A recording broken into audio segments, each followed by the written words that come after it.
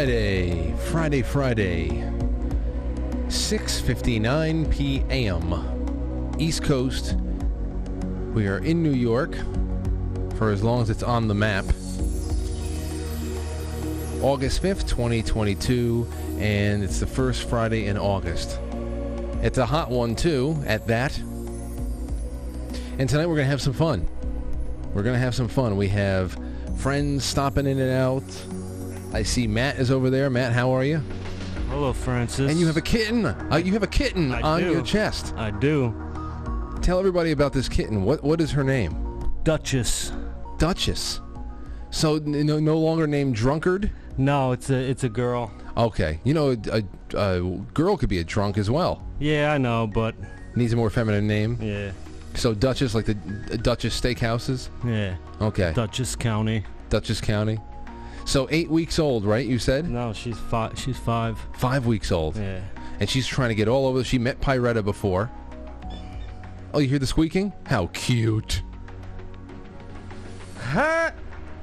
Ha! Na fucking dinya. Wow. Oh, I'm glad you brought up cats before I did, because there's a little business we have to get to in a little while. But anyway, that's Matt, and that's one of the other people, beings that are sitting in here in the studio tonight. I think Anthony might pop in and out. But we're going to be talking, we have some news to do, some fun articles. We got to do our Babylon Bee check-in, because those are always fun. And then we're doing the deer scene. Then we're going to learn about people's deer scene. And you never run out of stories, because the audience keeps growing. And there's only so much we can do every year, because it's a limited amount of broadcast time. So thank you for sticking it out for another week. It's been a great week. We had a fantastic time last night with Amazing Polly, with Polly St. George, and I have I've received nothing but glowing and very happy and positive feedback. And I think she's going to come back around mid-September. So sometime around the 13th, I'll put it on the agenda, and I'll let you know for sure on Monday, the 8th. Okay, well, I want to thank BlueMonsterPrep.com. Please take some time over the weekend while you're getting all your groceries, while you're doing your cleaning in the house, getting ready for the new week, and just taking inventory of all the stuff you have and you need. Always remember the stuff that you need, that you only need to buy once, and that is your storable foods, water supplies, first aid stuff, anything that you could be able to pack a vacation home, or pack a bag that you keep in your trunk, so if you have to get on the move, you get on the move. Even if you don't have a house in the mountains to go to, just get in your car, stay in the car for a little while, and just get 50 miles away from wherever the trouble is. Anyway, BlueMonsterPrep.com is an internet superstore for all of your prepping needs. All of it. All the most important stuff. For the financial stuff, you go to Wise Wolf Gold and Silver. You get all of your physical gold and silver. But as far as food, water, first aid, all that kind of prep to save your life in the immediate, go to BlueMonsterPrep.com. Use promo code Frankly. We have a very lucky situation. There's a lot of people out there using great, really, really solid services like My Patriot Supply and stuff like that. But we have such a lucky situation where our providers are pretty much just tending almost exclusively to our audiences. Obviously, they have other clientele, but we were the first show, and I think one of the only shows that they still sponsor. So go ahead and get that private attention. BlueMonsterPrep.com. Use promo code Frankly. All right. Well, Monday we got Matt Christensen coming in. Nick Fad is coming in on the 10th. I got nobody on the 9th. So we'll just chill that night. Nick Hinton is going to be on with us next Friday. Author, researcher with a flair for the extraterrestrial and the interdimensional. So that'll be great. And yeah, there's a lot more coming our way. So let's jump into the grab bag just for a little bit. And I have to bring up a few serious items first. Now, I got this email from a friend of mine. And he says, Frank, the end may be near. Now, I don't know what end that is, the end of this war that he's referring to, or the end of a few other things. I don't know.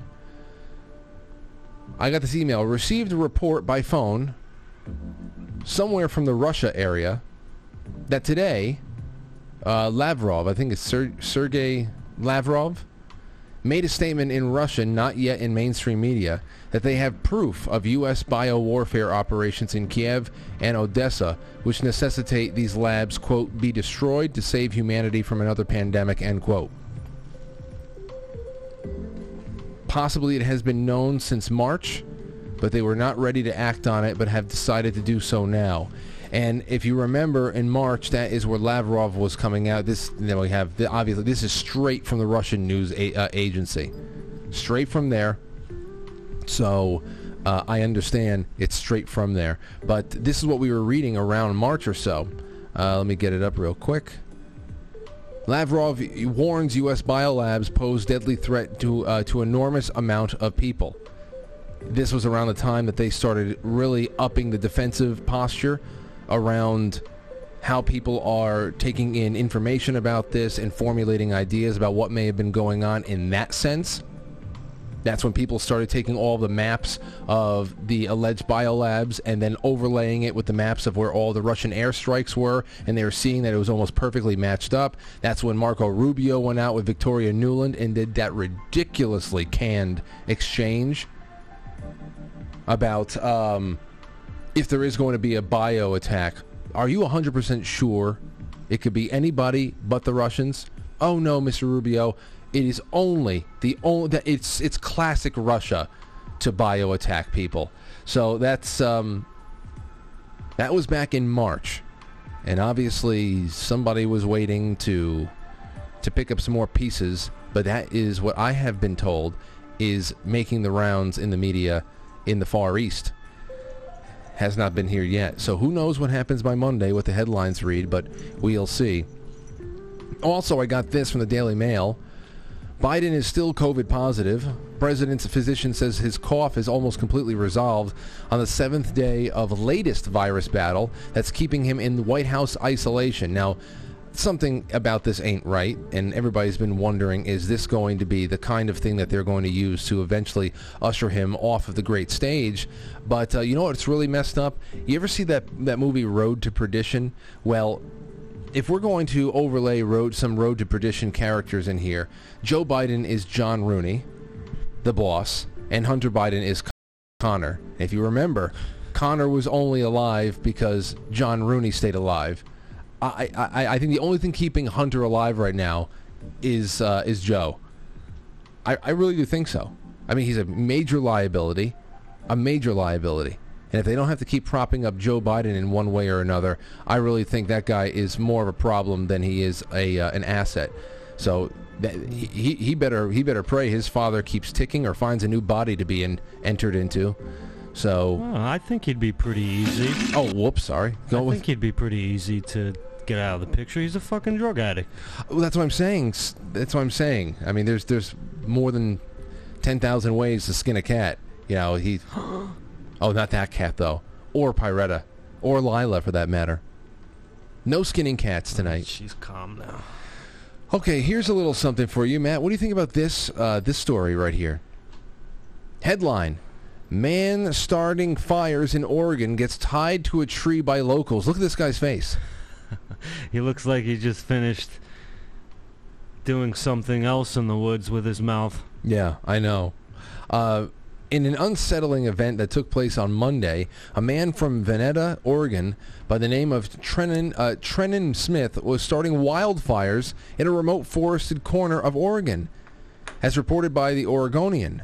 According to the sheriff, the man was tied to a tree by 3 local residents until authorities arrived. This could not have come at a worse time, with many parts of Oregon facing an extreme record heat wave, with temperatures hitting triple digits in the northwest. Seattle and Portland are under excessive heat warnings until Thursday evening. That's tonight. No, that's last night. Earlier this week, a, quote, white male adult... I hate them, don't you? Yeah, they're usually racist.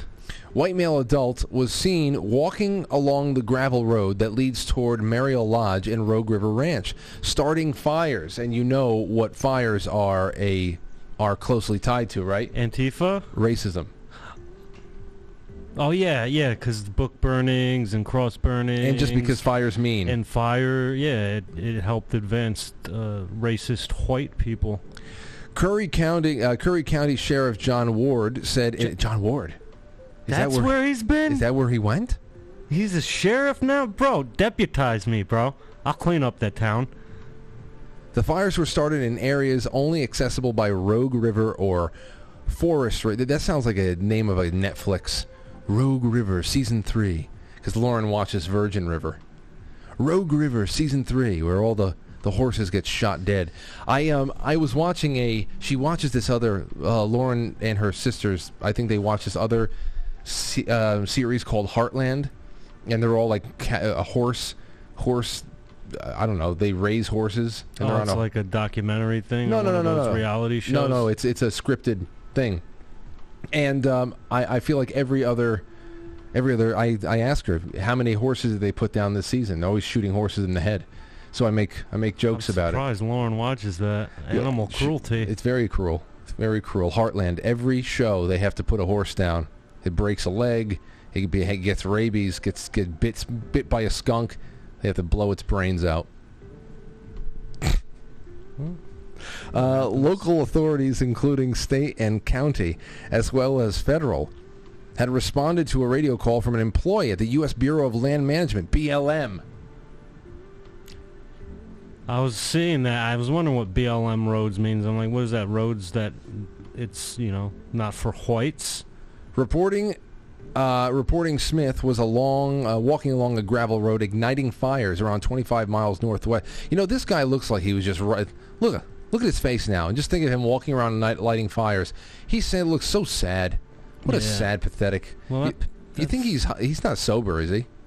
Probably not. He's probably on some type of prescription medication. He looks a little peaked. Peaked. Yeah. A little peaked. Yeah. A little pale and sickly. Yeah, look at him. Look at that. He's got a malaise. He's got a malaise across his face. And look how he's pouting and puckering his lips. He's probably a registered Democrat. That was probably one of those people that say they care about nature and the environment, and that's what they do. Yeah. I don't even litter. This is just getting worse and worse. Okay, so that's the end of that story. Now we got this. How did you hear about this, Matt? But you'll like this story, maybe. Remains of Hessian soldiers unearthed at Revolutionary War battle site. Yeah, he probably got offed at the Battle of Trenton. Remains of a dozen Revolutionary War soldiers who were killed in battle 2 centuries ago have been uncovered in a mass grave in New Jersey. Scientists, maybe that's what the smell was in New Jersey. Yeah, Hessian stink. The mass graves. Scientists and officials said Tuesday researchers believe that they have located the remains of as many as 12 Hessian soldiers. German troops hired by the British in a field at Red Bank Battlefield Park along the Delaware River in Gloucester County. Gloucester County. I don't know how you say that. The remains were only discovered after a human femur, that is a nose bone. It's a leg bone. Human femur was found back in June during a routine public archaeology dig at the site of the 1777 Battle of Red Bank. Further excavation uncovered even more skeletal remains, as well as a pewter and a brass button, or brass buttons, plural, and a King George III gold guinea. What is it? What is a guinea? It's a gold round. Officials believe fucking racist is what it is. I'm offended by that. Look, that's a gold guinea. Yeah, I'm offended that it's called a guinea. Well, you know what? We'll take it up with the British. Might as well call a fucking a slick ball or whatever. What grease ball? Grease ball. Slick ball. Oh, get out of here, you dumb slick ball. Yeah, that's a real. That cuts right to the heart. That kind of insult. Lauren just texted me, said, "Stop it. They do not put down the horses every." Maybe I exaggerated a little bit. They might have put down one horse, but now maybe I exaggerate. It's not every show. But yeah, no, the gold guinea. King George III gold grease ball. That's what they called it. And it actually looks a little bit more like a ball because it's round. You don't see that stat? Go up. Go What? back up. Up again. Hold on. You see that? Officials believe Hessian soldiers were among the roughly 377 troops killed by colonials forces during the battle. 14 American soldiers were killed in that battle. What the fuck? Fucking 377 to 14? Yeah, That's a that's- bunch of fucking farmers? Yeah, that's pretty bad. Pieces of shits. Wait. Now, if that's really the total, 14 American soldiers killed in that battle versus 377. And these are mercenaries. These are people who are hired to do nothing but wage war. Yeah, they were the elite of elites. That's like in Game of Thrones. That's like hiring the Gold Company. That's what the Hessians were. They were just professional soldiers. So, damn. Alright, she's calm now. The cat. Yeah. Now, tell me what you think about this, Matt, before we go to break. Rice University researchers are turning dead spiders into necrobots. So they control it when it's dead? Yeah, man. Huh. Like something out of a zombie film, mechanical engineers at Houston's Rice University are giving new life to dead spiders, repurposing their inanimate corpses into mechanical gripping claws that can be used to pick up objects. The process, a new area of research dubbed necrobotics. Oh, this is so bad. It's such a waste of fucking time. How much money did they put into this? They have stuff that can grab stuff like that already. Yeah, but it's never about... You're looking at this, and I don't know how far Well, it I know goes. what it's about. It's about like getting to the point where it's like that movie, Ed and His Dead Mother. You ever see that? With Steve Buscemi, it was his first movie. His mom dies and the guy comes. He's like, oh, we can bring her back. We can reanimate her or whatever, and they do. No, I never saw that. That's... Well, I don't know what this is going toward. What the technology that is being tested right now is eventually going to become. Obviously, people didn't say, you know what we need to do? I think it would be really convenient if we turn dead spiders into object grabbers. They're just trying to figure out the technology's application in giving, in reanimating dead bodies. So what the hell is that about? I have no clue. I don't know. We know that they can remote control human beings. We learned just how that can be done on a cellular level with those lectures at West Point in 2018. We watched that on the show. So this is just nuts. The process, a new area of necrobotics, is so morbid. That is so morbid. But why spiders? Preston's lab specializes in soft robotic systems that often use non-traditional materials as opposed to hard plastics, metals, and electronics. He explained in a recent news release that dead spiders have a perfect architecture for small-scale, naturally derived grippers. Spiders are also biodegradable, he added, and as such are more environmentally friendly alternative to current robotic systems. This area of soft robotics is a lot of fun because we get to use previously untapped types of actuation and materials. The spider falls into this line of inquiry. It's something that hasn't been used before but has a lot of potential. I want to know what the potential is. What is the potential? Spiders do not have antagonistic muscle pairs like biceps and triceps in humans. Mechanical engineers and lead author of the paper said in a release, they only have a few flexor muscles, which allow their legs to curl in, and they extend them outward by hydraulic pressure. When they die, they lose the ability to actively pressurize their bodies. That's why they curl up. Wow. So, there's, let's see. Suggests that necrobotic experiments can potentially be used for things like pick-and-place tasks, sorting or moving objects of small scale, assembly of microelectronics, or capturing smaller insects in nature. So, yeah, so I don't know. That's what they say. Well, the Russians made that dead dog head move and shit, remember? Yeah. Yeah, they brought it to life. They got it was just a head. It was hooked up to almost like a dialysis kind of a thing. It was feeding it blood, and it had sensory reaction. Mm-hmm. Like they put a little bit of I don't know if they said a little bit of a sponge or something that was soaked in lemon juice by its mouth, and it licked it, and it responded to smell.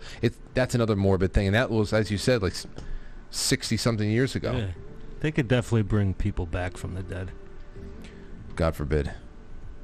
God forbid. Exactly. That's why the world's in the state it is right now. Well, we have a lot of good stuff to talk about. We have to do some things. No. You didn't see that. You didn't see that. We'll talk about that in just a second. We'll be back. Don't go anywhere, ladies and gentlemen. Share this show far and wide. If you're watching live or on demand, get it out to your friends, and we will be right back.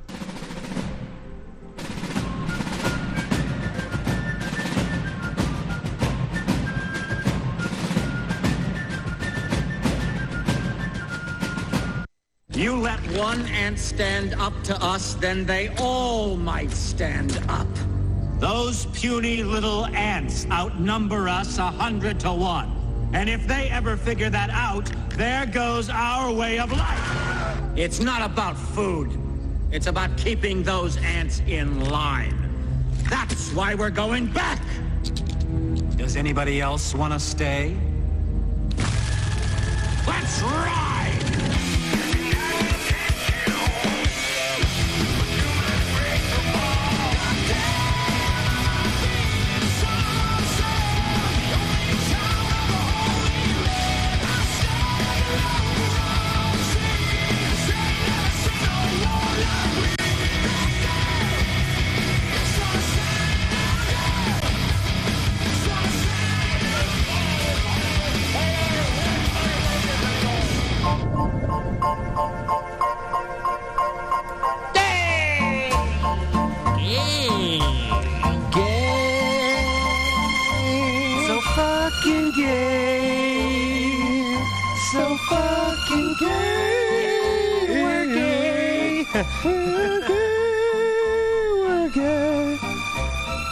See, that's talent right there, that we didn't even practice that, but we knew where we were going. That was good. That was good. Welcome to the chat, everybody. Okay, so I have some things I want to do real quick off the bat. Before we get started, I hate to bring this up again. Matt, I'm sorry I have to bring this up again because I don't want to like harass you at this point. But there were some pictures that have now surfaced regarding the whole cat person thing. Oh God, and I brought a kitten with me today. Look, I trapped this kitten at the DPW down in fucking Larchmont. It's not my kitten, like my kitten. It didn't come from my loins. Well, you're a male. If you would be a cat, you're a male cat anyway. I would be a lion. Anyway, huge first thing I got to bring lion. up, there's two pictures. In the first picture, this was sent to me by an anonymous source, and this is in regards strictly to Timothy Alberino, which it showed up in my email, and honestly I think it's damning. Because he's a cat. And you see? Here it is. This is damning. This showed up in my. I don't know who said this to me, but he even has the Thundercats shirt on. Where did this picture come from? Where did this picture come from? This is damning stuff. Yeah, this is just, without a doubt, that just proves that guy's a cat. You've never seen a picture of me with cat ears, or you've never seen me drinking warm milk from a dish. Well, don't go too far, because there is a second picture. This is what I'm talking about. Now, here's the first picture that showed up anonymously, but that's not all. As it pertains to you, Matt, there is a picture that has surfaced that implicates both you and Alberino in cat shenanigans, and here it is. I don't know where this came from either, but it's very disturbing. It's doctored. It doesn't look doctored to me. It doesn't look like me. I don't think that's me. It's just a witch hunt. I don't know. It looks like you guys are playing, or. The first picture was real. This one, you can tell it was edited. This comes to mind. I get very valuable intel that's sent to me over the week. What do you want me to say? So I think that who gives this to you? I tell you, I want their name. I want it. I want to know who it is. I don't know, but it's just very weird to see you guys in your element like this. It started off as a joke and a suspicion, but now, okay. Well, anyway, that's all we have on that end. Hey, what do you think about Alex Jones? He's getting absolutely railroaded, and it's even barely about him. It's about everybody else. I just hope that he doesn't go broke and kill himself. That guy's not going to kill himself. I don't know, bro. That's not going. But yeah, but the most gangster shit ever in any trial was when that guy asked him about the pedophiles, and he just straight up said, "Oh, what you mean, like what Jeffrey Epstein did for the Clintons? Did with the Clintons? Yeah, no, yeah, absolutely. I know what you mean. His lawyer was probably like, oh. There's been a couple of recuts of that I thought the classic Thug Life one was good. I like the one that they cut with the Joe Rogan reaction. I just wish that there was a little bit more. I was looking for some clips that showed a little bit more of what happened afterwards, after his answer, and I haven't been able to dig it up myself. It'll probably come out. But sure, yeah, they're treating this dude like, Jesus Christ, man. It's such bullshit what they're going after too. People don't understand. This is dangerous, bro. Oh, it's very dangerous. And how much is he up to? 50 mil? Yesterday it was 4.2 million. Today's 45. So over 50 million. Not only that, at the same time, these Sandy Hook parents or whoever is pushing them to do this are now. I think I read that they are getting a $73 million settlement from Remington. Yeah, they can. From Remington. People can sue the gun manufacturers. Right. Now they're going to try and put them out of business. It's unbelievable. You manufacture something. Somebody goes uses it in a crime, and you're complicit. Yeah. It's incredible. I should sue Volvo because that was the type of truck that rear-ended me back in January. Well, what was the car that the Waukesha massacre terrorist? Wasn't he in a van? Yeah, a red van or something like that. We should definitely take that car manufacturer out. Yeah, I think level it. Plymouth Voyager. And to think that this was a couple of years ago. No, not a couple of years ago. Obviously, I don't know. It's over 5-6 years at this point.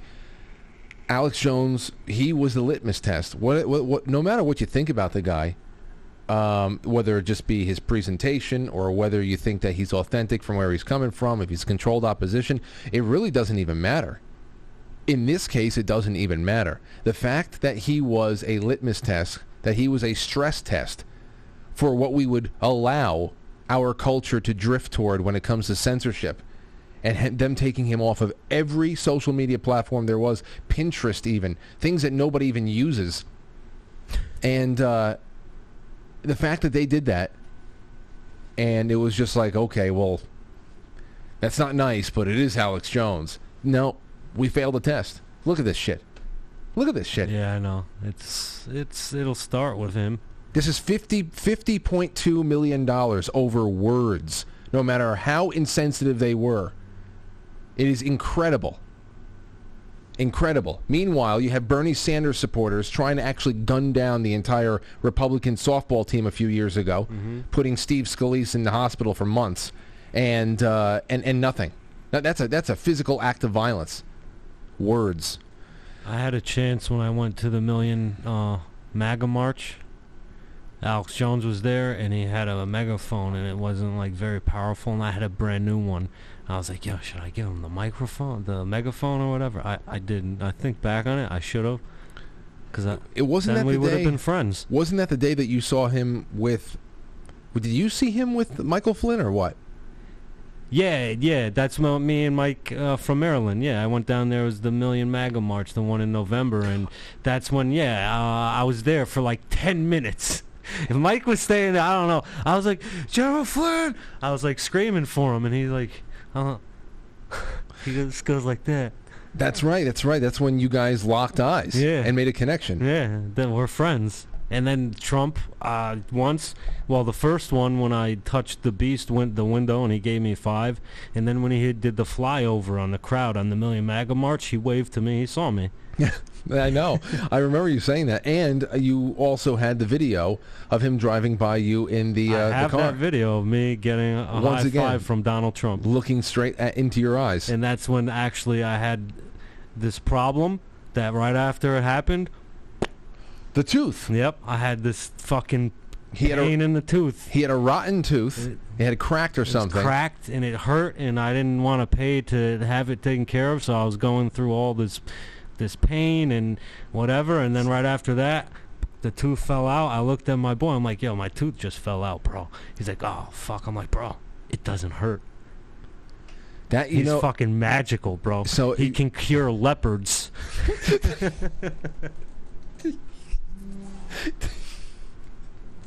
He could. He could. All those poor suffering leopards out there. That's interesting there, because we can. That's one miracle that we can attest to Donald Trump. If we can find 2 more miracles, he could be made into a saint. Well, he fixed the economy twice when they said he couldn't. Okay. We have to just confirm a few more miracles. We have your tooth. He drove by you, looked at your eye, your tooth fell out. We touched the window. Oh, we sent me his energy, dude. I'm telling you, this dude, I saw his fucking aura. It was fucking golden. Wow. Well, that's. Hey, you know what? There's so much to be hopeful for. That's what this story tells me. So much to be hopeful for. You want to do some? Let's do some Babylon Bee headlines, because it's been a minute. It's been since last week. Okay, so here we go. First Babylon Bee headline. Hold on, let me put Matt on top of Matt right here on top of me. There you go. Gideon's now smuggling Thomas Sowell books into public schools. There you go. Here's another one. A quote from Dick Cheney. Never has America faced a greater threat than Donald Trump, says the guy who started 2 wars and shot a dude in the face. He's still alive. I'm glad they brought this up. I said this. 2 wars and millions of lives. He's still alive. Yeah, unfortunately. He's still kicking around and being projected like this. Goes to show you, if you've got enough money and enough power, you can be kept alive for years and years. This dude should have been dead a long time ago because of his heart. Well, he already said that when the time comes, he's going to transfer his soul into Liz, and he's just going to start working her like a puppet, a little bit more intimately, I guess. Here you go is another headline. Mormon wedding turns into wild rager after someone slips some caffeine into the punch. That's it.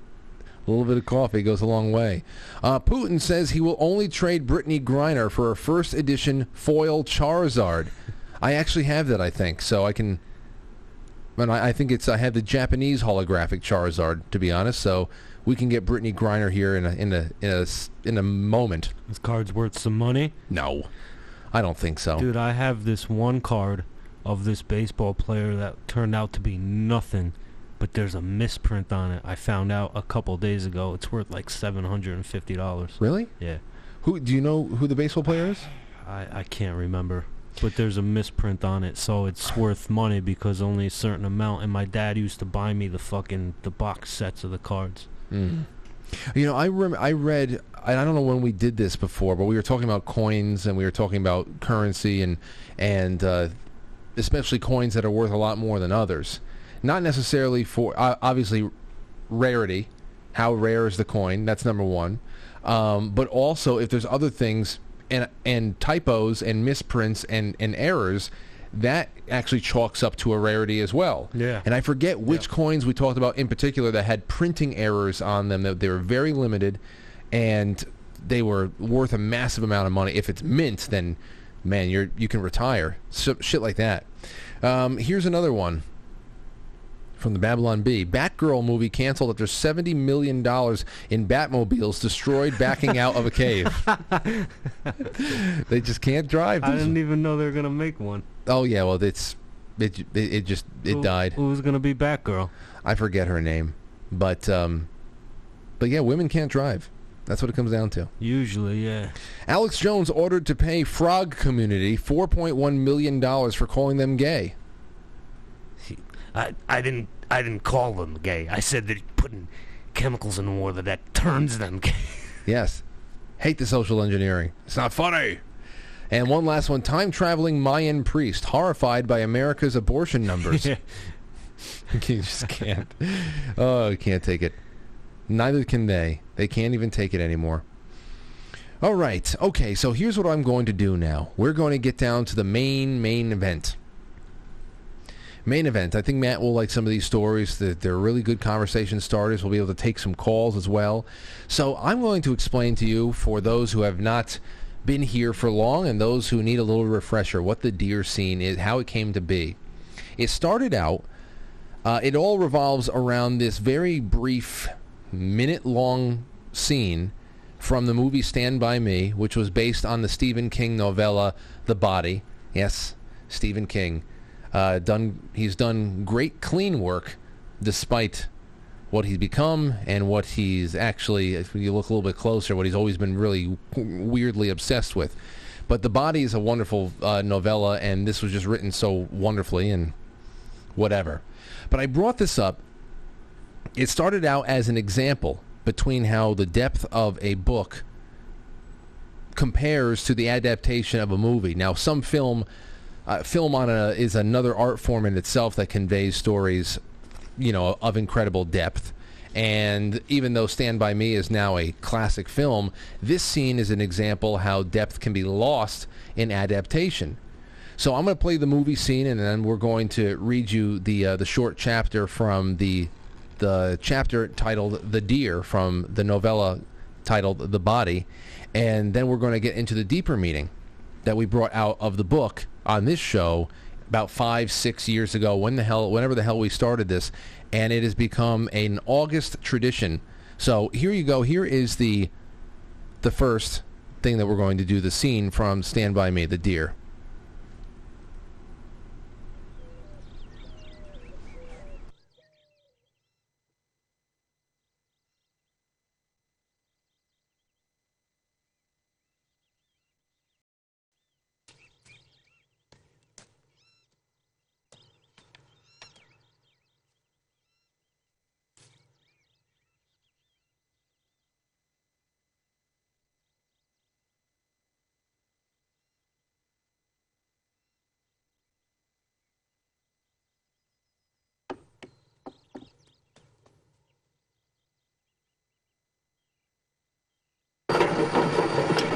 The freight woke up the other guys, and it was on the tip of my tongue to tell them about the deer. But I didn't. That was the one thing I kept to myself. So that was it. That was the one thing I kept to myself. And it's very easy to just be, oh, that was a cute little exchange. A deer and a boy on the train tracks. He's on a little adventure with his friends. A little bit of a morbid adventure, looking for a lost boy, his body. But then you have this. This will take about 3 minutes, but I want to read it to you. Well, I read it to you last year, and I pre-recorded it, so we can do this every year cleanly. And here you go. This is The Deer. The others slept heavily through the rest of the night. I was sometimes awake and sometimes half asleep. The night was far from silent, with the cries of birds and mice and insects, but there were no more screams. Finally, I came awake and realized that something was different. It took a moment or two to know what it was. Although the moon was down, I could see my hands resting on my jeans. My watch said 5:15. It was dawn. I stood and walked a few yards into the forest. I stretched and began to feel the fear of the night before slide away. It was a good feeling. I climbed up to the bank, to the railway tracks, and sat on one of the tracks, spinning and catching stones. I was in no hurry to wake the others. The new day felt too good to share. I don't know how long I sat there, watching dawn turn to full morning, watching the sky change from purple to blue. I was about to get up when I looked to my right and saw a deer standing between the tracks, not 10 yards from me. My heart flew up into my throat. I didn't move. I couldn't move. Her eyes weren't brown, but a dark, dusty black. She looked calmly at me. Her head held a little low in what looked like curiosity. Seeing a boy with his hair standing up from sleep, in jeans and brown shirt, sitting there on the tracks. What I was seeing was a gift, given with a kind of terrible carelessness. We looked at each other for a long time. I think it was a long time. Then she turned and walked off to the other side of the tracks. She found grass and began to eat. I couldn't believe it. She hadn't gone away. She had begun to eat. She didn't look back at me and didn't need to. I was frozen solid. Then the tracks started to shake under my body, and seconds later the deer's head came up and turned back toward Castle Rock. She stood there for a moment, and then she was gone in 3 leaps, disappearing into the forest with no sound except one dry branch that cracked like a gun. I sat and looked at the place where she had been until the actual sound of the train came through the stillness. Then I slid back down to the bank where the others were sleeping. The train woke them up. They yawned and scratched. There was some nervous talk about the screaming ghost, as Chris called it, but not much as you might imagine. In daylight, it seemed more foolish than interesting, almost embarrassing, best forgotten. I nearly told them about the deer, but in the end, I didn't. That was one thing I kept to myself. I've never spoken or written about it until just now, today. And I have to tell you that it seems less important when it is written down. But for me, it was the best part of that trip, the cleanest part. And it was a moment I found myself returning to almost helplessly when there was trouble in my life. My first day in the forest in Vietnam, when this guy walked up to me with his hand over his nose, and he took his hand away and there was no nose there because a bullet had taken it off. The time the doctor told us that our son might have a brain infection. The long, crazy weeks before my mother died. I would find my thoughts turning back to that morning. But the most important things are hardest to say. It's hard to make strangers care about the good things in life.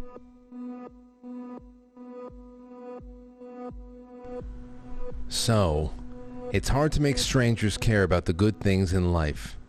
Now, the reason why this became such a big hit is because aside from the fact that we were just talking about books and adaptations and what is lost and what is gained through different mediums of art, the glaring question popped up, and that is, for the audience, what is your deer scene? What are some of those moments that even you would consider mundane if you hadn't been struck by it in such a very special and personalized way? Some experience or some personal revelation so important to you that it would be hard to have anyone else understand, mainly because of how objectively it looks so ordinary and there's nothing really special about it. Seeing a deer at the train tracks is not necessarily something that's groundbreaking. Neither is a sunset. But I'll tell you, one of my deer scenes I've had, and I have a couple in my life, a few that have really come out there. Things that I always go back to.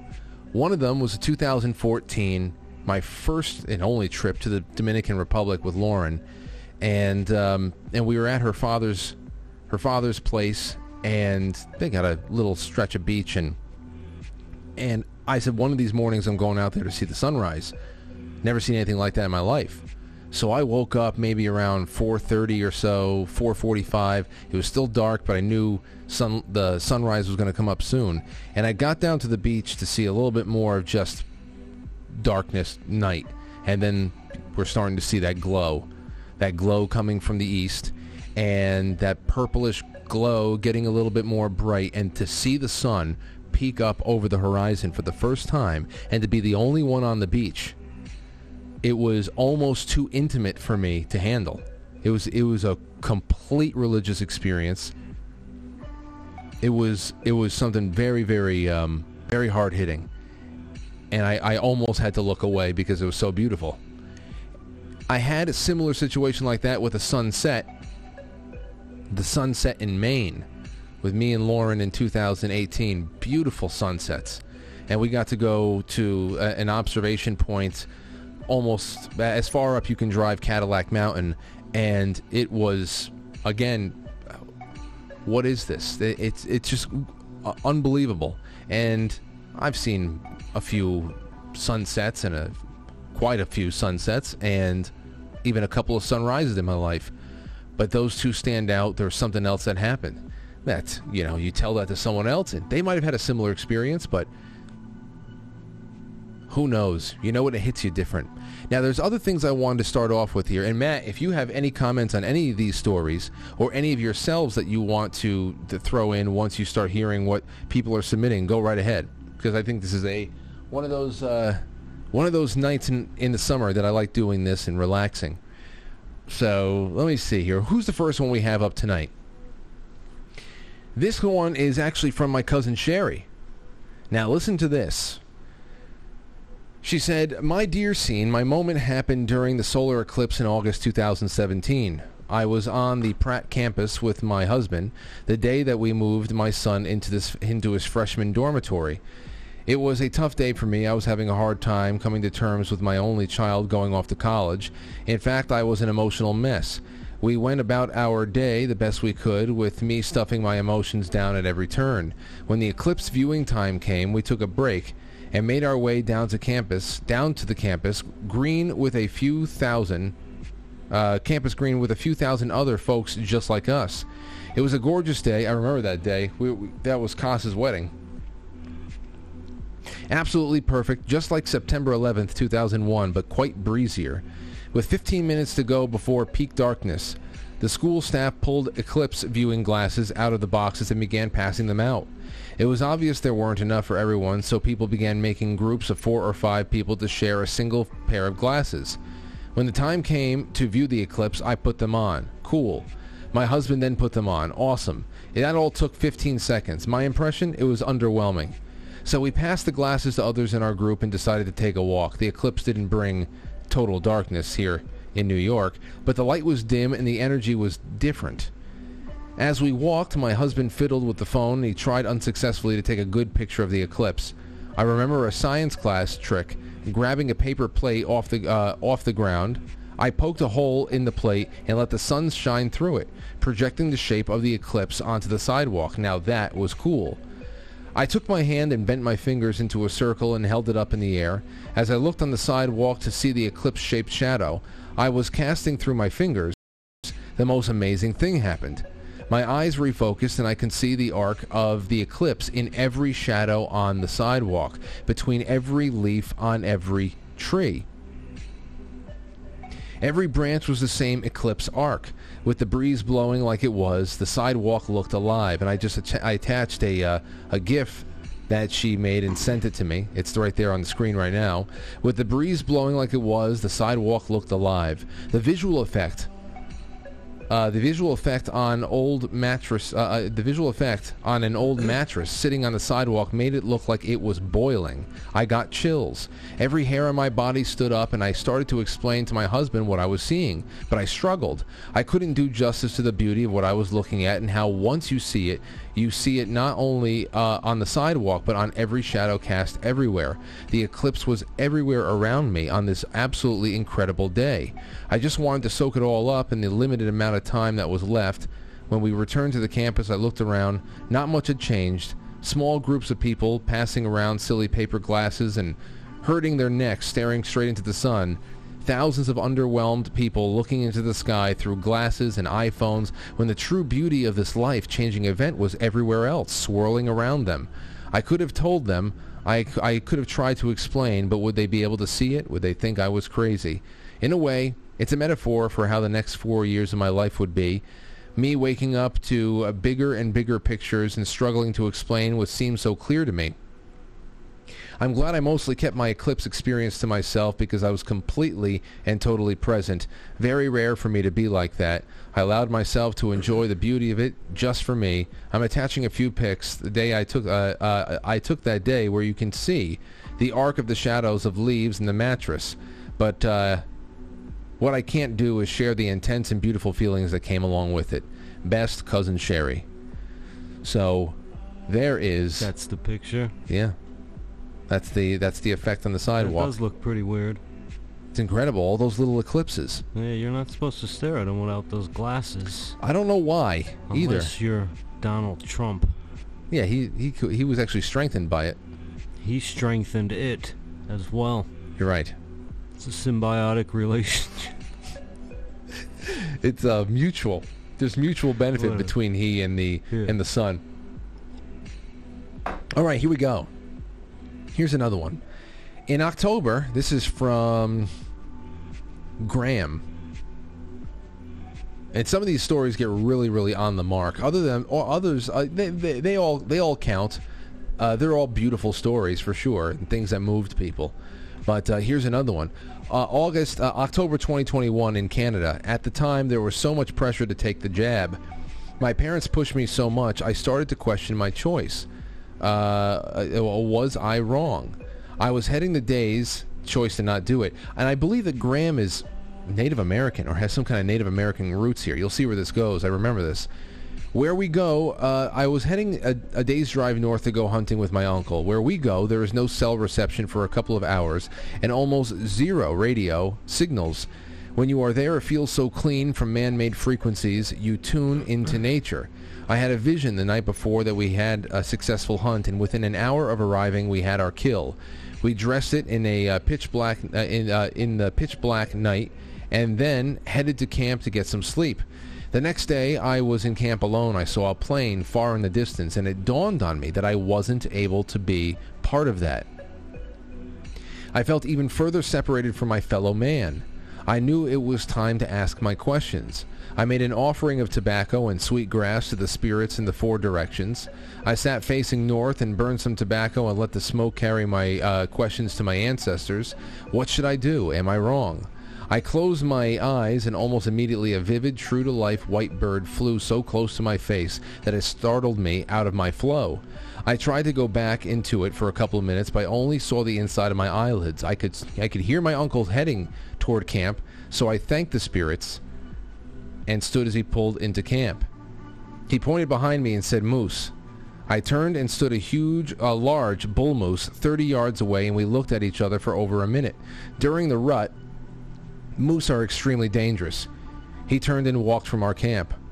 As I drove home the following day, I felt so in tune with the earth, and it wasn't until I got back into cell service that the magical feeling suddenly left.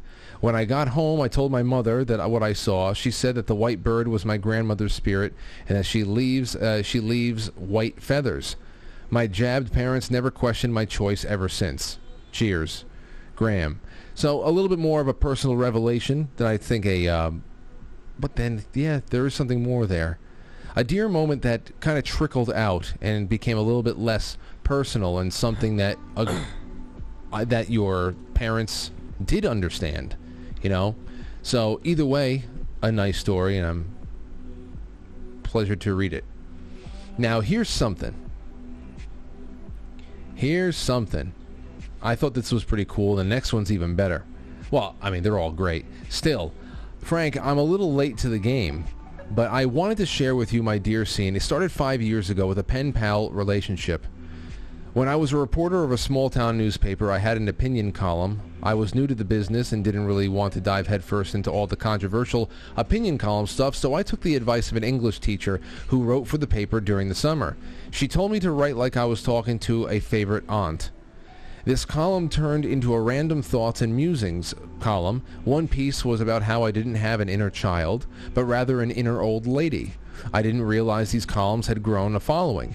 One reader wrote to my editor praising my folksy style, and she started to write to me, thanking me for having a style of writing that is completely gone in the news world. I wrote back and forth with her several times, and we became friends on Facebook, and we would text back and forth occasionally. I learned she was very ill and had been bedbound for years with nearly 40 diagnoses. She learned that I played guitar and sang. She had said she wished she was with me by the campfire singing along, so I made videos for her of my playing. I made videos of hiking through magical parts of the forest, videos of my kids playing with whirling parts of old farm equipment. I shared them only with her. She touched my heart with her warmth and love. She had an ability to reach through any barrier and see the soul of a person. She saw me, really saw me. 2 weeks ago, her son sent out a message that her health was really taking a turn for the worst.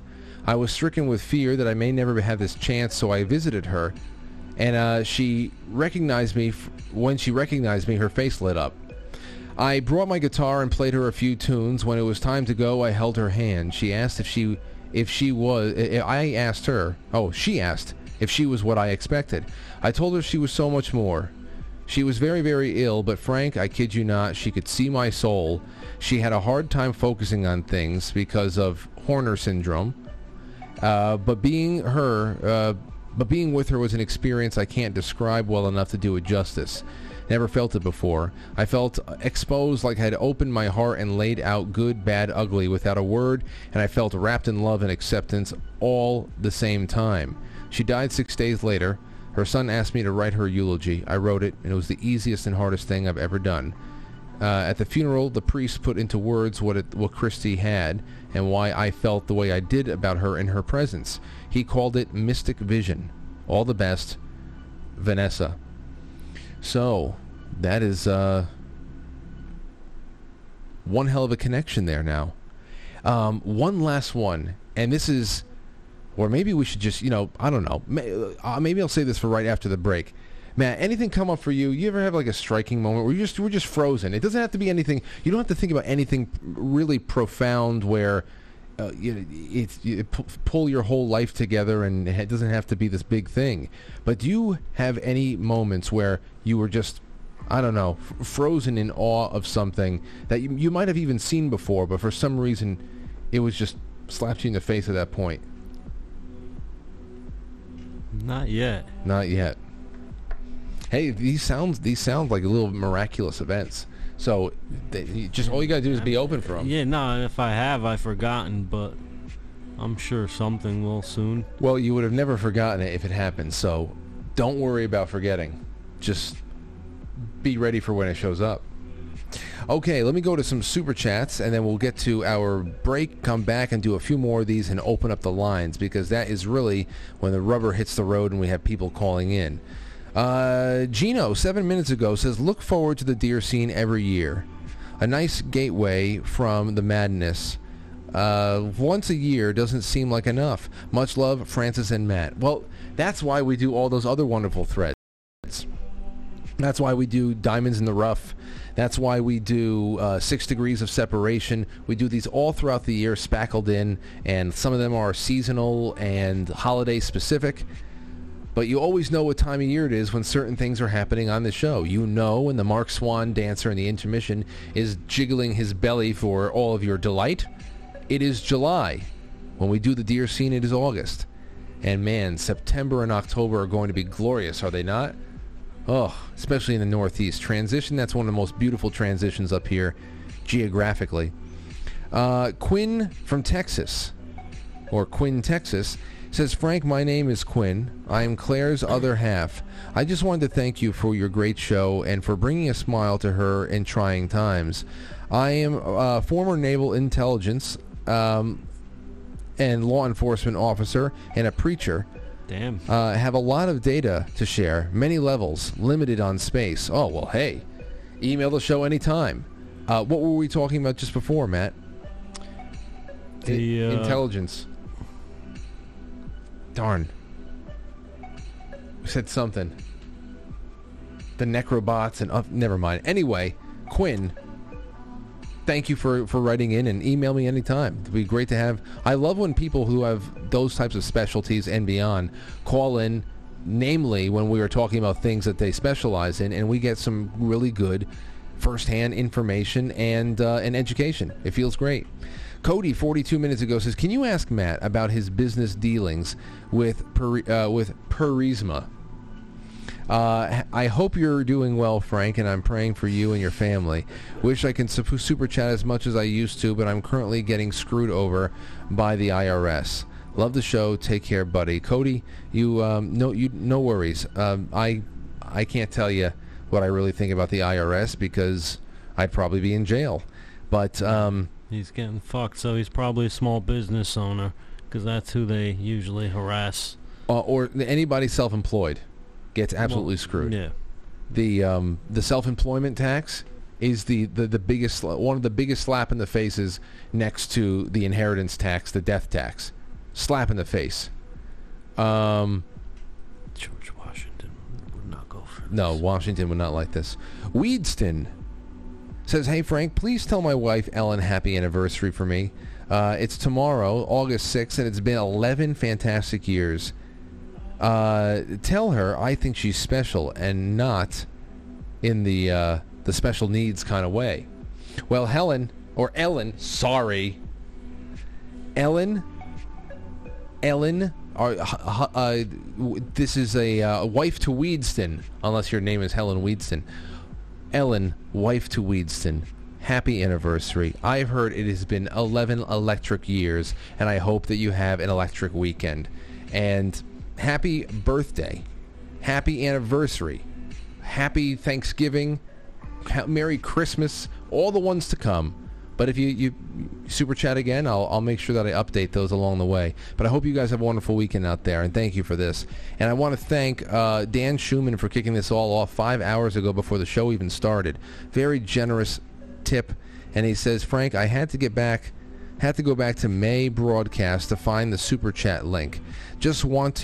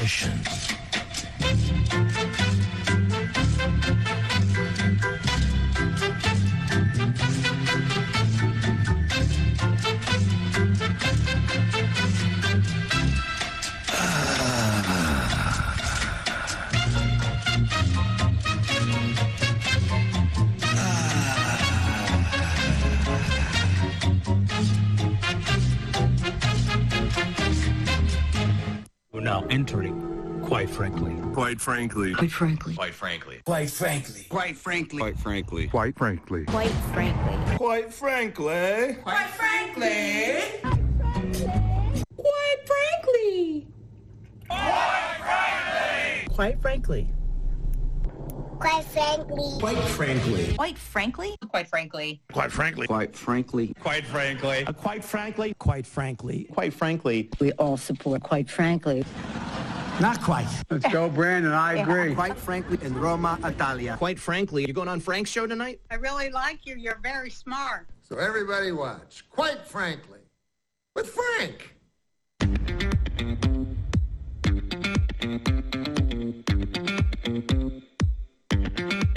Quite frankly.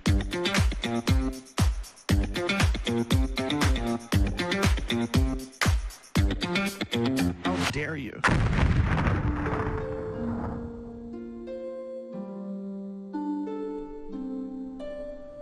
Right.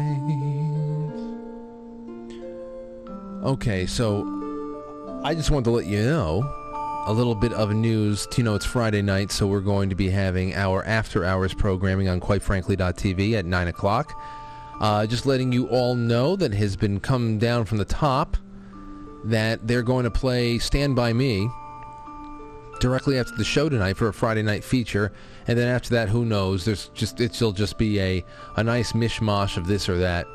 So if you're on QuiteFrankly.tv, you can cast to your television and pop yourself some popcorn, or you can go and get yourself a nice cold snack, an acai bowl, something like that, Matt, right? Yeah, get yourself a nice frozen treat.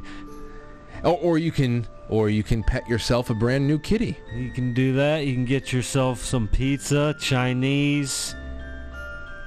Actually, that movie's free on YouTube. It's the free whatever. We're not watching it on YouTube. We're just watching it on QuiteFrankly.tv. Piracy. And don't say anything. Every once in a while, it's just like, hey, everybody, let's get together and watch a movie. But anyway, I am going to, and Matt, people are requesting that they can see Duchess at some point tonight. I know that she's chill right now. She's sleeping. Oh, like she's a little sleeping? Baby, yeah. Well, maybe we can spy on her. Yeah. Is like her face right by there? You can see it over here a Can little. you? I think I Can you could. turn the bag a little bit so we can? Nobody's gonna see that. Turn the bag toward the.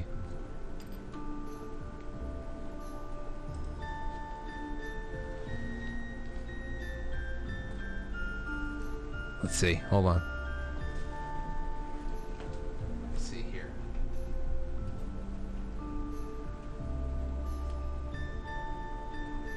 I see.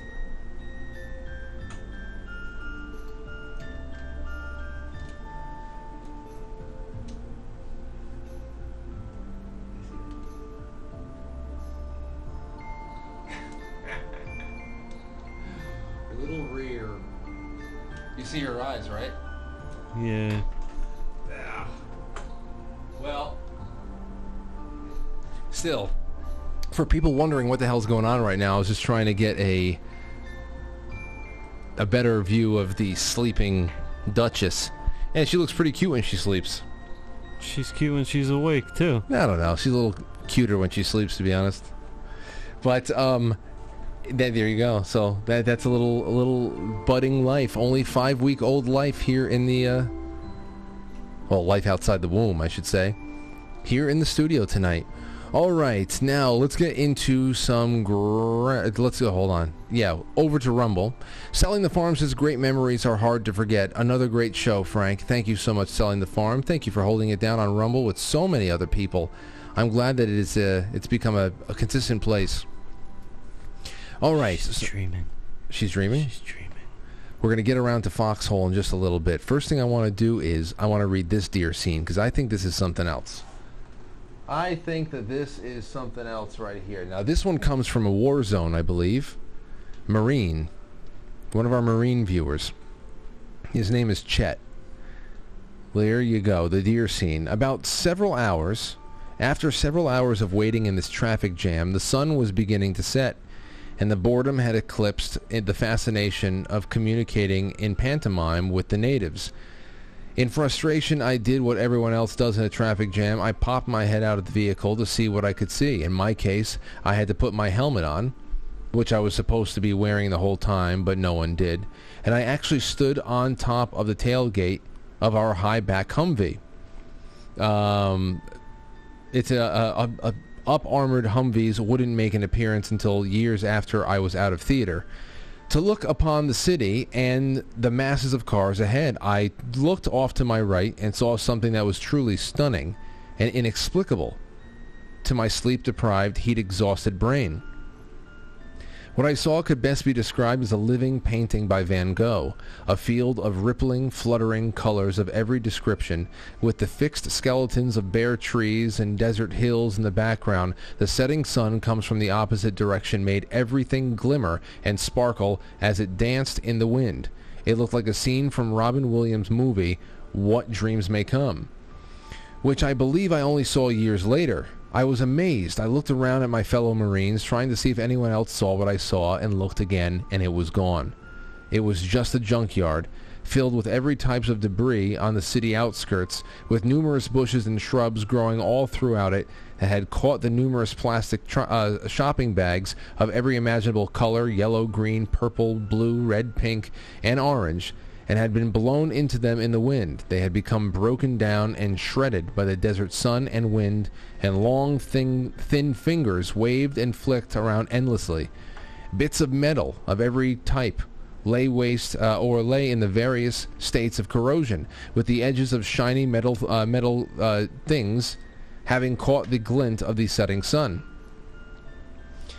When I realized it was all just trash, the magic vanished, and I could no longer see the beauty it once held for me, and my wonder was replaced with sadness. I climbed back inside, sat back down on the uncomfortable fiberglass bench in the Humvee, and took off my already uncomfortable Kevlar from my head, and my friend Dan asked me, "Did you see anything?" I weighed my response for a moment, and then I replied, "No. With kind regards, Chet." Now, this was so... When I got this, I think it goes even beyond the whole idea of the deer scene, because I suppose in Chet's situation, the challenge at that point is how to hold on to that feeling of joy and wonder, even when it was brought on by essentially a mirage.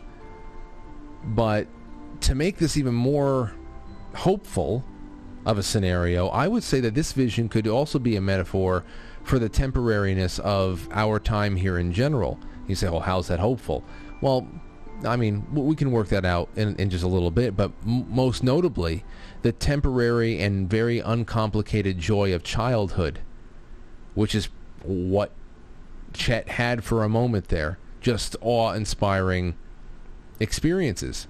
I mean, you have no clue how jealous I am of Aurora right now in times like this, too, as she cannot perceive of the agony of what's been going on with everybody's health in our family and all that stuff. And I think that's probably why I hug her a little bit more than I already do, because I want a little bit of that to rub off on me.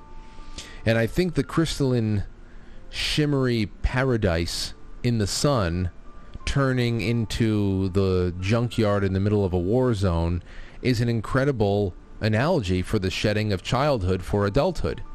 Now, the question is, what do we do to clean up the junkyard? Or what do we do to clean up our yard? Because adult life is not a nightmare. It's just that it is a little bit more of a war zone, and it gets messy. It gets messy like a junkyard. It requires cleaning. It requires taking care of things and growing and all that stuff. How do you make some sense out of that chaos, out of that madness? That's the big thing. And I think a lot of us are doing a good job. I think we're doing a good job. There's no way that childhood can go on forever, because you just learn too much and you start taking on responsibility. So it was pretty incredible, and I hope that Chet has found that feeling again some of the time. You know, that's the other thing there too. What we say, the transition between childhood and adulthood, and how that whole part of childhood being, at least for most of us, a carefree paradise. I mean, you get upset over things, you get irrational and all that, but for the most part, it really is a very hopeful time in life, the most hopeful that you can imagine. And I think that's why it's also a crime against humanity when these filthy creeps in school and anywhere else start saddling children with their socio-political baggage. you know, saddling children with having to contemplate sex and adult interpersonal relationships and levels of intimacy that adults can barely handle. It's a crime against humanity to take that from them, start contemplating their gender and get that confusion ingrained in them. It's a absolute crime. 100%. 914-595-6953, or you can jump into the Discord. The Discord has a deer scene already lined up. The deer scene call-in line is right in there. 914-595-6953. And while you're calling in, we will do one more. And you can call in about anything if you like. Just keep it brief, I guess. We don't want to get too far off topic. But here's another one for you. Summer of 75, my husband and I took a drive up to a nearby New Mexico mountains. Matt, have you ever driven into the South by Southwest area? No. She means 1975, right? Summer of 1975. Okay. Why? What'd you think? 1875? It's in New Mexico in 1875. It was rough. Let's see here. It was such a treat on the flesh to escape the heat of the desert floor to the cool of the forest. We found a spot, a small valley nestled among the pines. Delicious. We pulled over. After admiring our private find, my husband decided we wanted to wander off and explore the forest. On the other hand, wanted to lay down in the grass. I wanted to lay down in the grass. So off he went, and there I lay, gazing up at the occasional passing cloud. And then, as though I had been vacuumed into an alternate reality, sound disappeared. Uh-oh. This is exactly how most of the people who survived the missing 411 stuff said happened. The sound went away in the woods. And then they would hear other weird sounds. Like a chamber door opening. Remember that guy said that? Chamber door, and then that one woman in that small little patch of woods in Ohio. That saw the predator. She saw that like almost like a blob of cellophane was jumping from tree to tree. Yeah. And that's actually part of some of the witnesses that had laid down their testimony of Skinwalker Ranch. That there was something there were some witnesses that saw things careening across the open plains there, the lots, that was maybe about the size of a buffalo, but almost like translucent, where they saw displacement of things, of matter in that particular area, and it was like careening across all of the lots there. Yeah, see, when I've been going into the woods up in the Adirondack Park, I've wanted stuff like this to happen. I want to take shrooms deep in the woods. You got to stick with somebody, though. I'm better alone. But if you're looking for this, I'm saying, if you want to have a trippy experience in the woods, I'm sure that most times you will be able to be okay, unless you fall down a ravine into a ravine or something. You don't see, you're a little bit more hazy and less sharp than usual, and helps your eyesight. Well, okay. Well, then maybe you float across the ravine. But still, I'm saying if you're going out there trying to actually come face to face with Predator, I wouldn't do that alone. They suck you into their dimension all of a sudden. You get bleeped out of existence, and boom. I will be too stoned for them to do that. And here's the thing, though: when I'm stoned, I'm still as far as situations like that go, I'll still be, able to take care of it. So you think that your being stoned in that situation would actually anchor you to our frequency of light? Mm-hmm. Yeah, absolutely, man. I just smoked a bunch of earth. You know what? There might be something to that. Who knows? It actually sounds like it could make sense.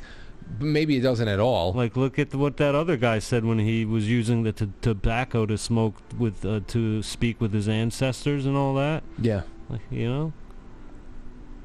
What else do we have? Okay, here we go. So we're going along here. So off he went, and there I lay, gazing up at the occasional passing cloud. And then, as though I had been vacuumed into an alternate reality, sound disappeared.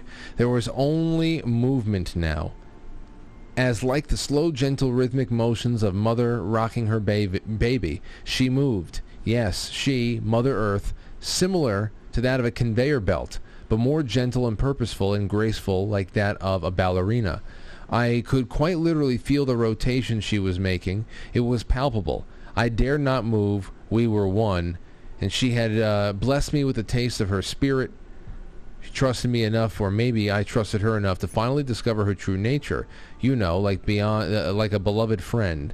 And then, just as suddenly as I left reality, whoosh, I was back. Sound returned. Interruptingly, I heard a "ready to go now?" from my husband. I sat up dazed. What just happened?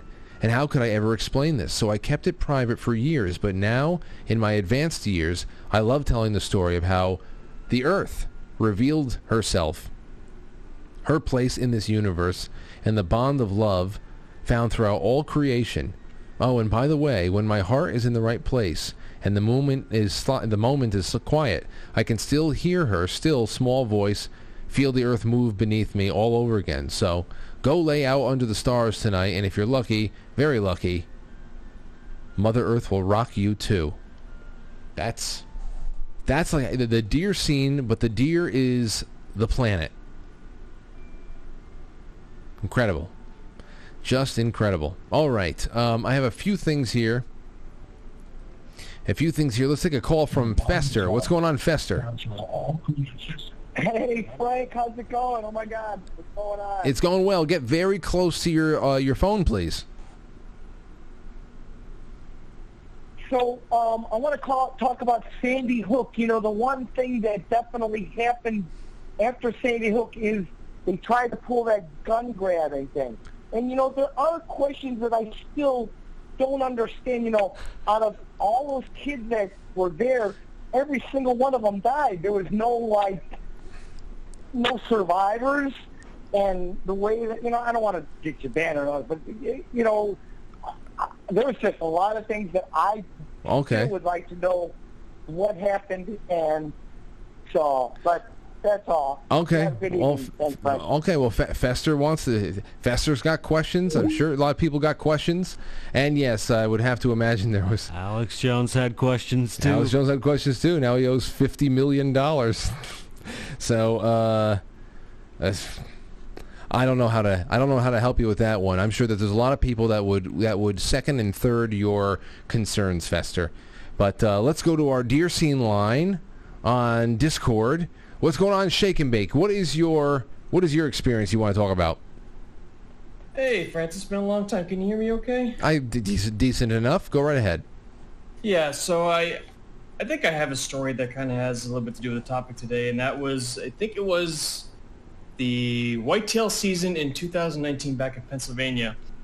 I think it was opening morning, if I'm not mistaken, and I had shot a last year's fawn for my kill for the morning, and my dad was walking around putting drives on for me and his brother.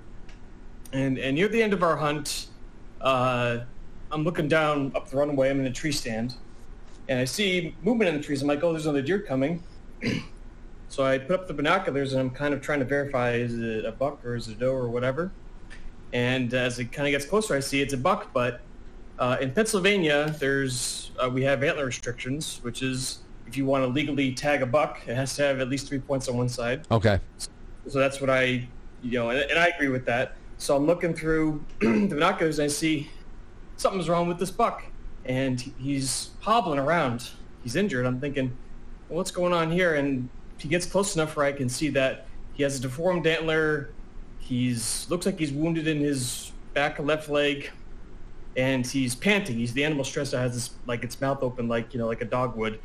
And the buck's hobbling along, and I'm just watching it there in the tree stand, and he perfectly stops right in front of a firing line that I have, and I thought, should I kill him? Because the thing I was going around in my head was, he doesn't have, it's not a legal buck, but the animal's sick, it's stressed, it's not feeling well. I don't know what the history happened, but I just kind of stared at it and then at him, and then he just hobbled down and walked away, and I literally just stood there and I thought, shit.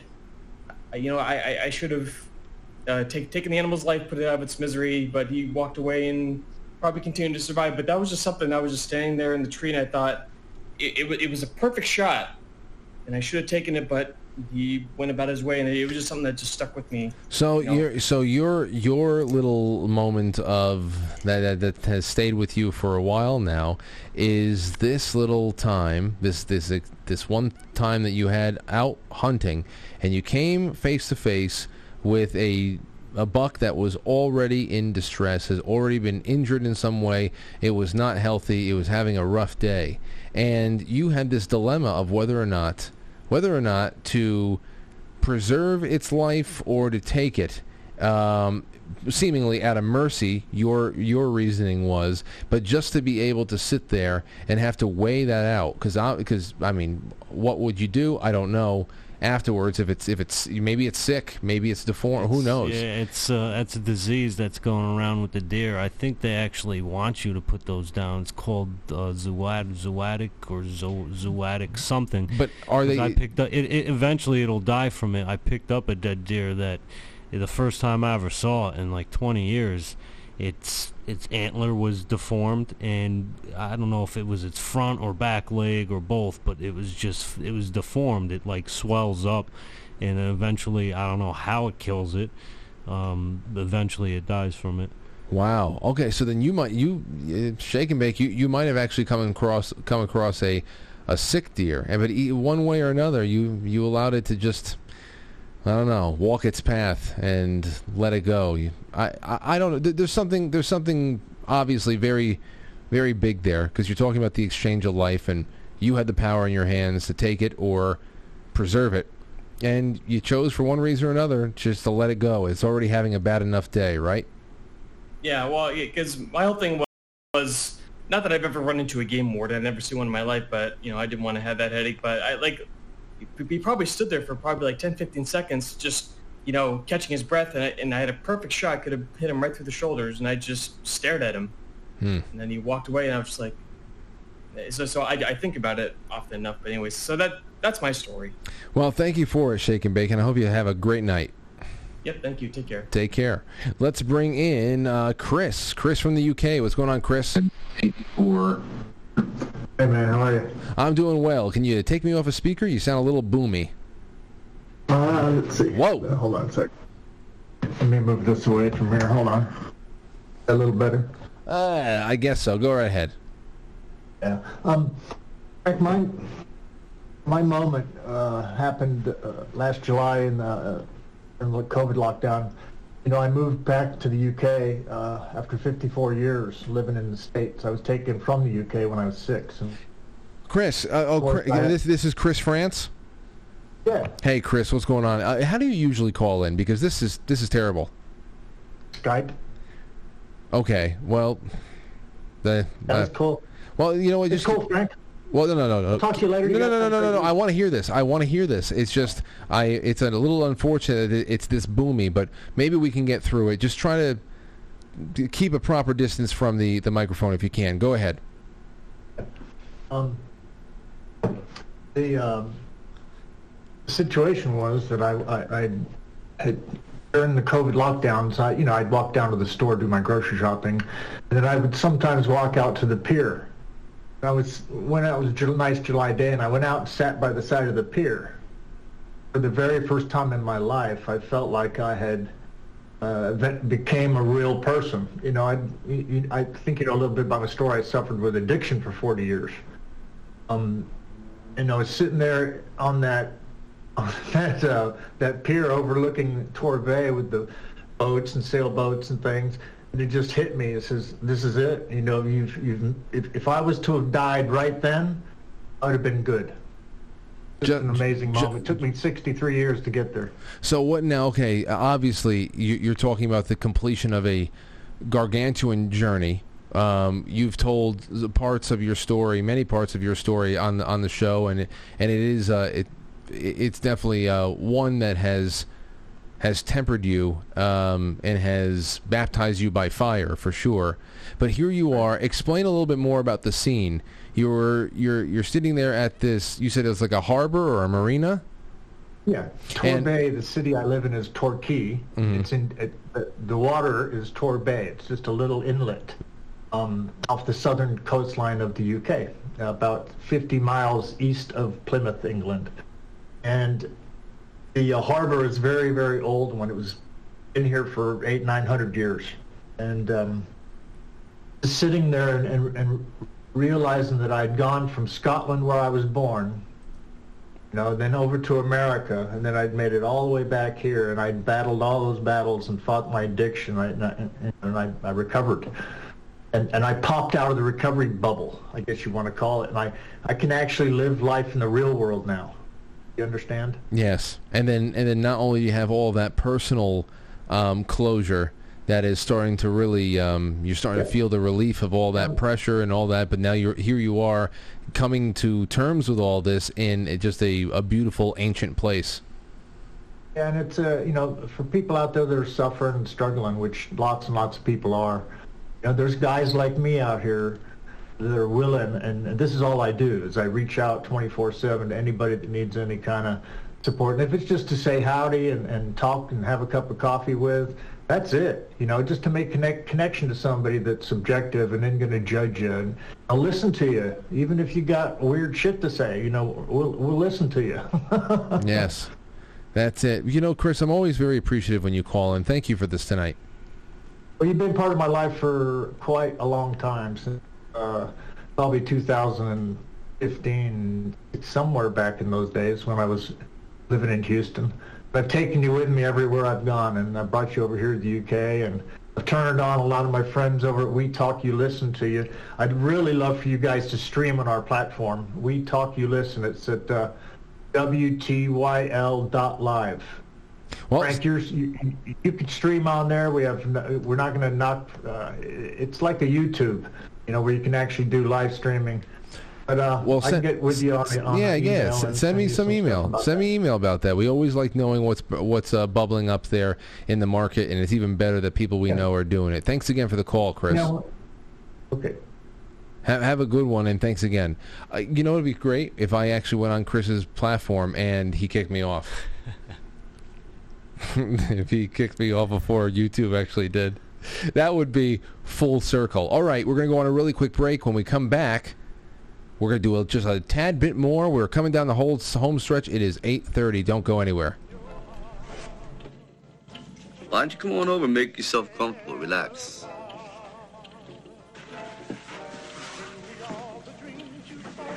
Do you have a phone?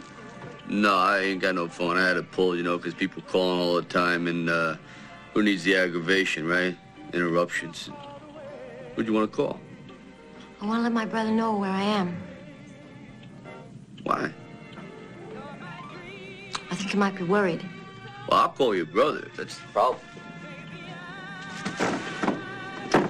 Yo, Paulie, your sister's with me. I'll call you back later. See ya.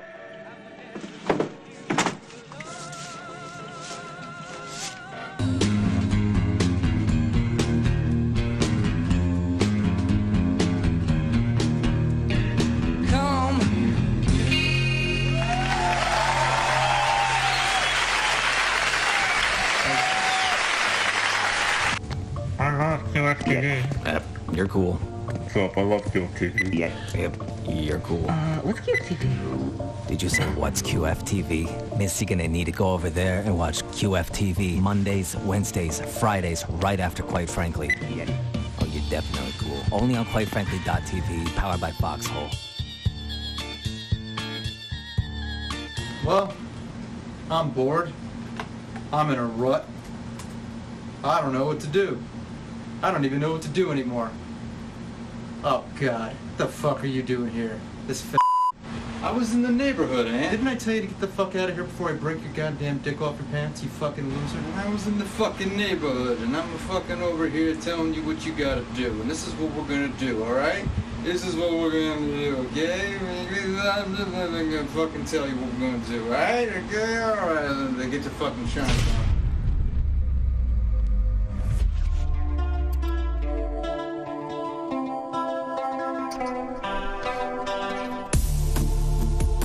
I told Anthony he has to make more of those little that was just a camera test. I said, dude, keep that. I told him he had to bleep out the F word because at least I wish I could play it completely, but it would noise. whatever. Oh, did I ever show you the other thing that Anthony did? What? He took two scenes from The Sopranos, and he edited them crudely, so it really it escalated the violence in very I don't know, jarring ways. It's like a hold on. He took the death of Fat Dom. This was right after they killed Vito, and Carlo and Silvio end up killing Fat Dom at Satriale's. Well, Anthony edited this crudely to make all of the violence escalate just very, very in a very abrupt way. I hope you enjoy this. It's 48 seconds. Then he goes to Tony versus Ralphie. There they are. The pirates of prosciutto. The brigands of Brigitte. Hey, Dom. Game on Canarsie. I appreciate the rollers you sent. You want to stay? No, I gotta stop by my daughters in Metuchen. Take this prick! No, you go! Now look at this one. Look. Ralphie opens the door. Hey, Tom.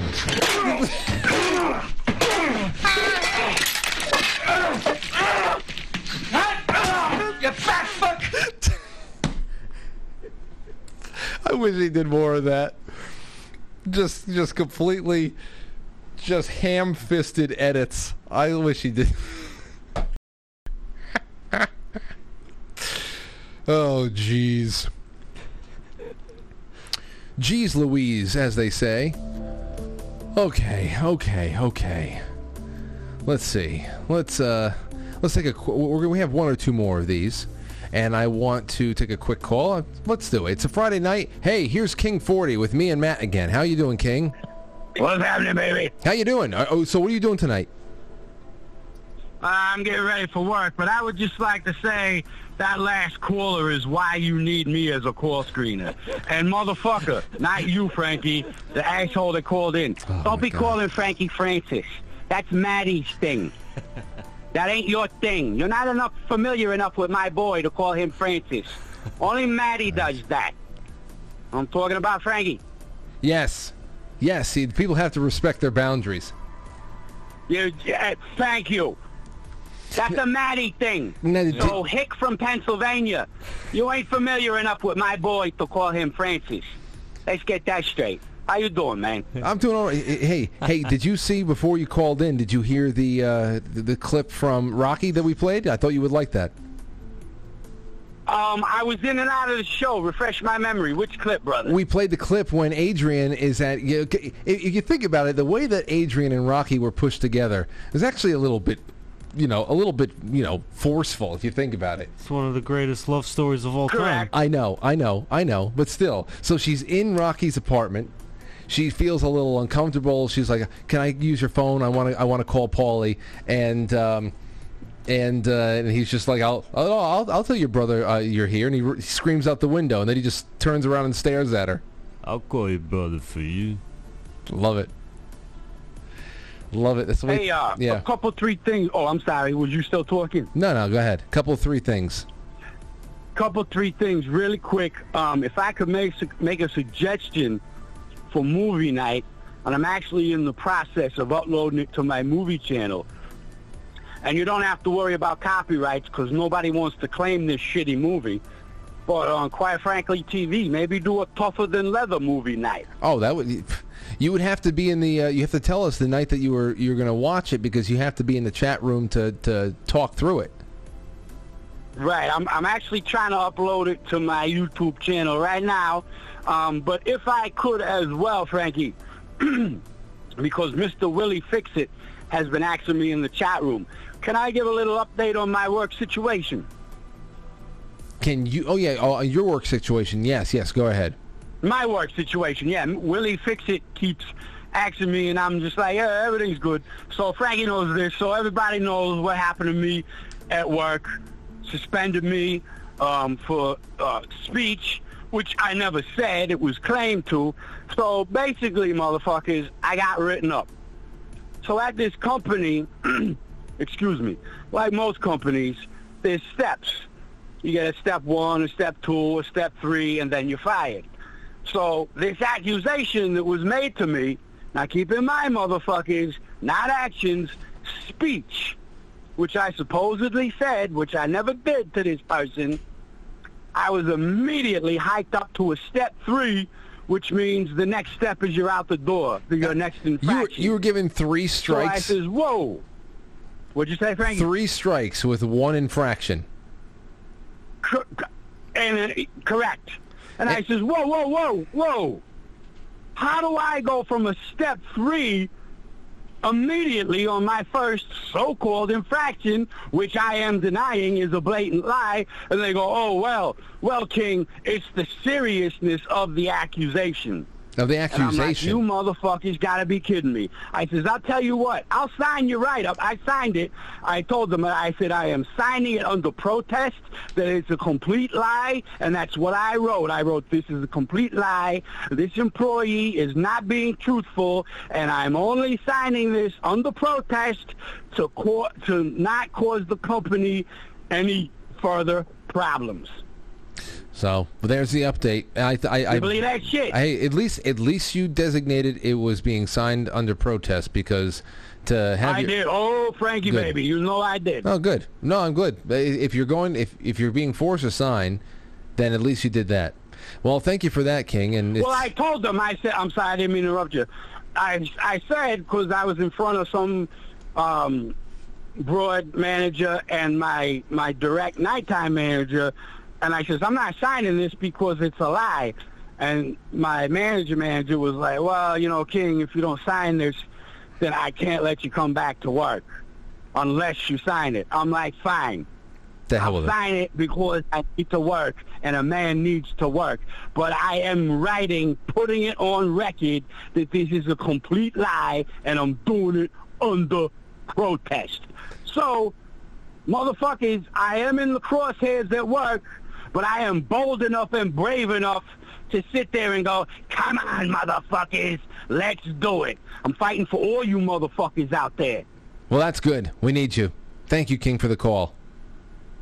Yes, sir. All right, have a good one. He better watch out, though. He better not say anything. 3 strikes. I mean, then he just gets escorted out. Doesn't matter how much he screams. I wonder what he said. Well, I know they accuse him of calling somebody in another department an F word, but he didn't. And I actually believe him. I really do. I really do believe him, because he would tell me. He would just say it.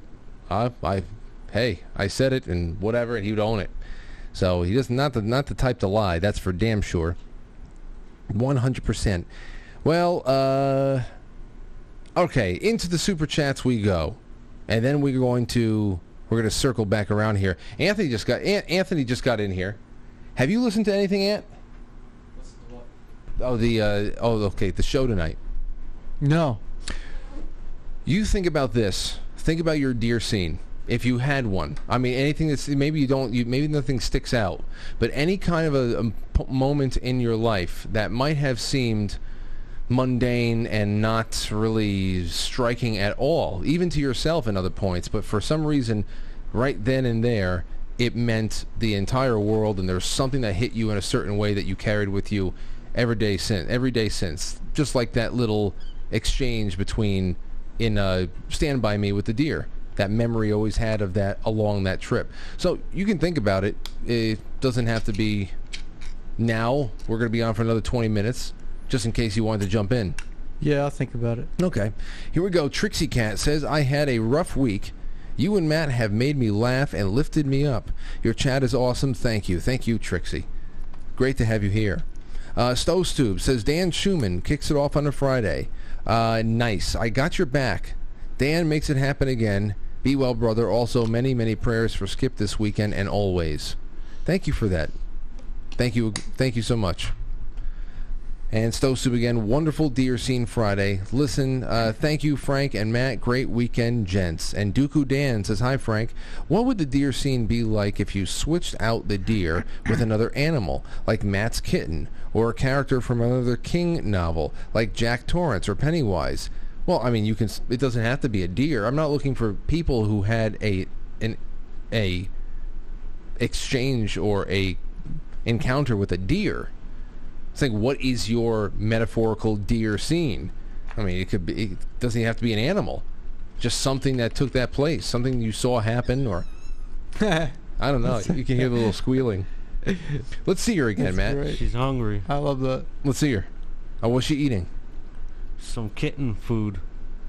Is it different? Here, turn around a little bit. We just see the back of her head. I just gotta go run and get a plastic spoon. Look at her. You got a plastic spoon? Yeah. Yeah. Look at her going to town. Just make sure she doesn't walk off the table. Well, I saw a deer. I remember when I was a kid, I saw a deer in Grandma's backyard. Yeah, I remember that. Of course, I told everybody. That doesn't count because I was so excited that I told everybody. Well, it's not something. It's not necessarily something that you don't want to tell anybody, but it's just something that was so special to you that even if you did tell them, they wouldn't understand. Yeah. And I remember that morning with when the deer walking through Grandma's backyard, which is very rare for over there. There was 2 of them, right? No, there was one. I just noticed it was a doe. I just never seen anything like that. I just looked out. I looked outside the glass windows, and I just saw this doe just standing there, clear as day, just staring at me back. That's it. This big ass doe. I saw a deer on King Street the other day. No, Ridge Street the other night. I haven't been seeing deer around. And you know what? I guess we used to have a lot of rabbit around here. There's no more. I don't see any rabbit anymore. There's a couple. There's not as much as they used to be. Like 3 years ago, they were as common as squirrel. And look at that thing. She's a hungry kitty. Oh, she's standing up. It's so cute. Anyway, here's Necro Robo Man says. Oh wait. This is before. Continued. Necro Robo, deer moment. This will answer 2 of your questions at once. I was in my dorm room enjoying free online stepmom documentaries when I glanced down and noticed that a spider was on my member. Oh no. Oh God. It and I locked eyes as I began to pollute the room. Oh no. You know that polluting, we learned that this week because we were doing etymology, occult etymology. We're looking at the history of words.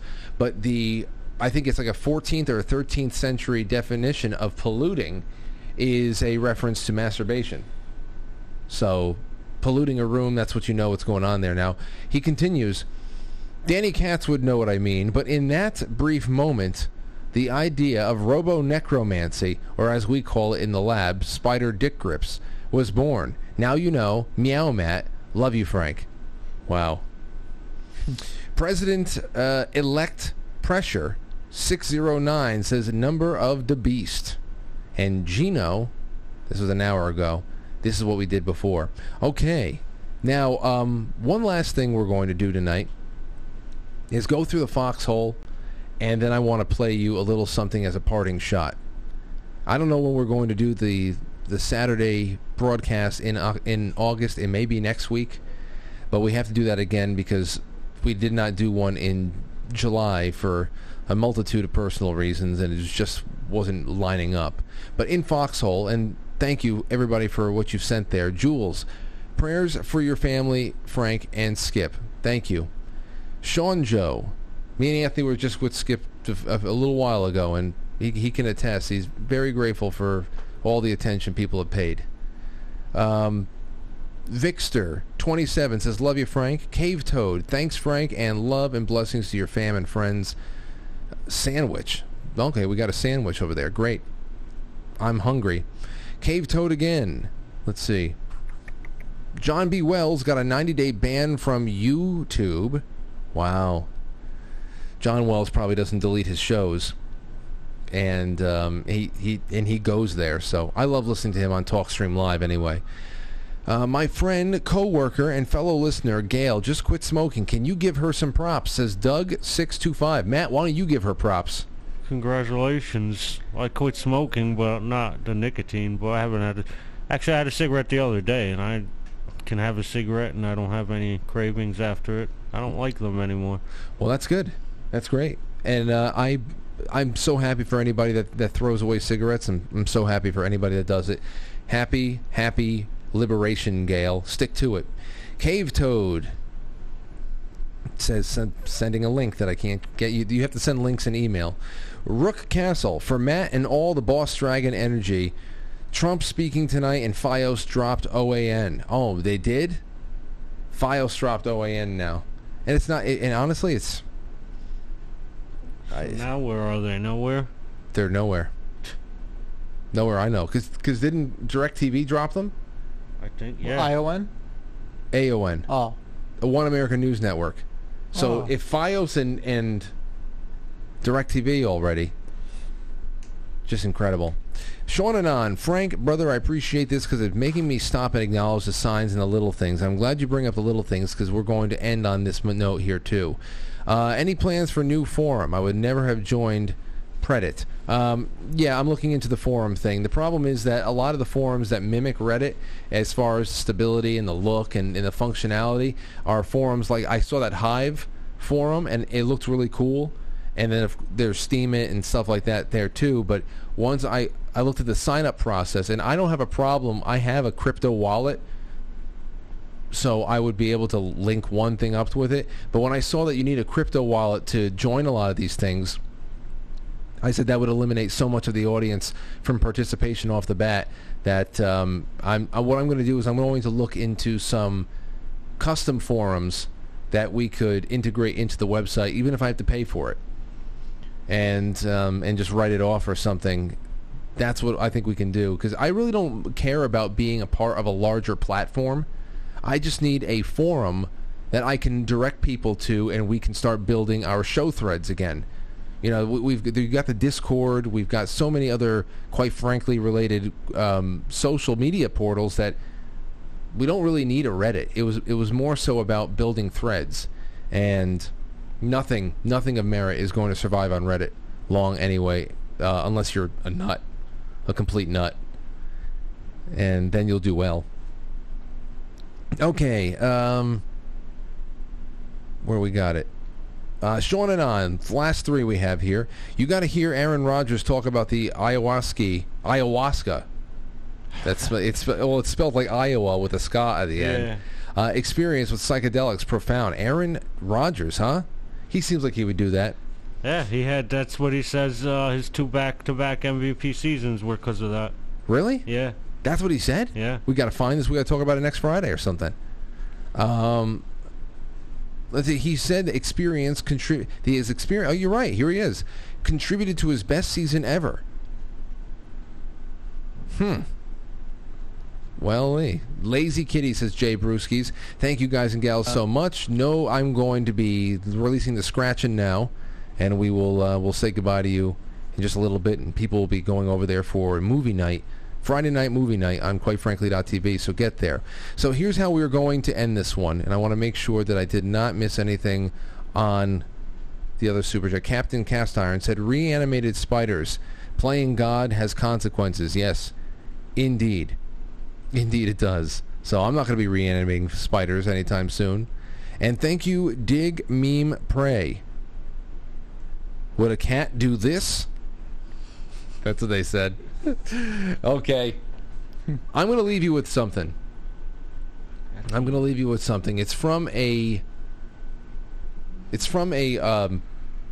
HBO series, John Adams, that I told you guys about last night. Haven't played this in a long time. And it's a scene at the end when John and Thomas Adams are walking through his farm, and he's talking about how his perspective on things have changed, where he has come face to face with the Queen of France that's just completely bedazzled in jewels. And everything about her, form and figure, really does not even size up to the smallest of creatures and littlest of observations he makes around his property every day now that he's in his advanced age. And he says something else pretty profound here. It's about a minute long. I'm going to leave it with you. Take a listen to this. I have seen a queen of France with 18 million livres of diamonds on her person. But I declare that all the charms of her face and figure added to all the glitter of her jewels did not impress me as much as that little shrub right there.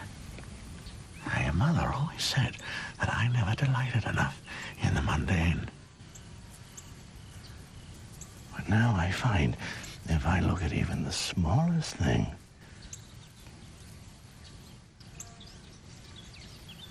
my imagination begins to roam the Milky Way.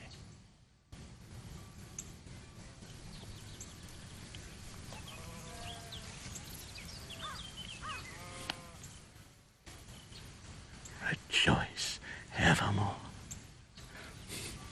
What's that, Father? Rejoice evermore. Well, it's a phrase from St. Paul, you fool. Rejoice evermore. Rejoice evermore! And that's, my mother always told me, that's the quote, my mother always told me that I never delighted enough in the mundane.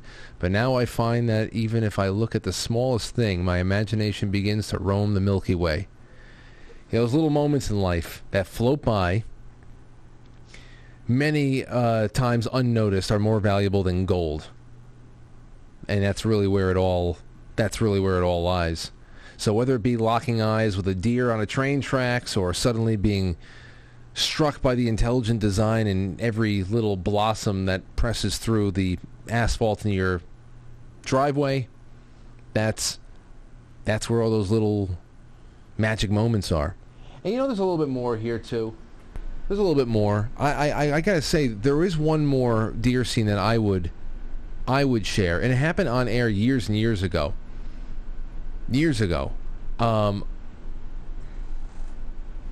I think it just struck me as something that was, we were on the air, me, Anthony, and Mike. We were doing a show. It was either a Tuesday or a Thursday night in either 2007 or 2008. Probably 2007-ish. And I was reading through some of our grandfather's letters during World War II, writing back to our grandmother here in the United States.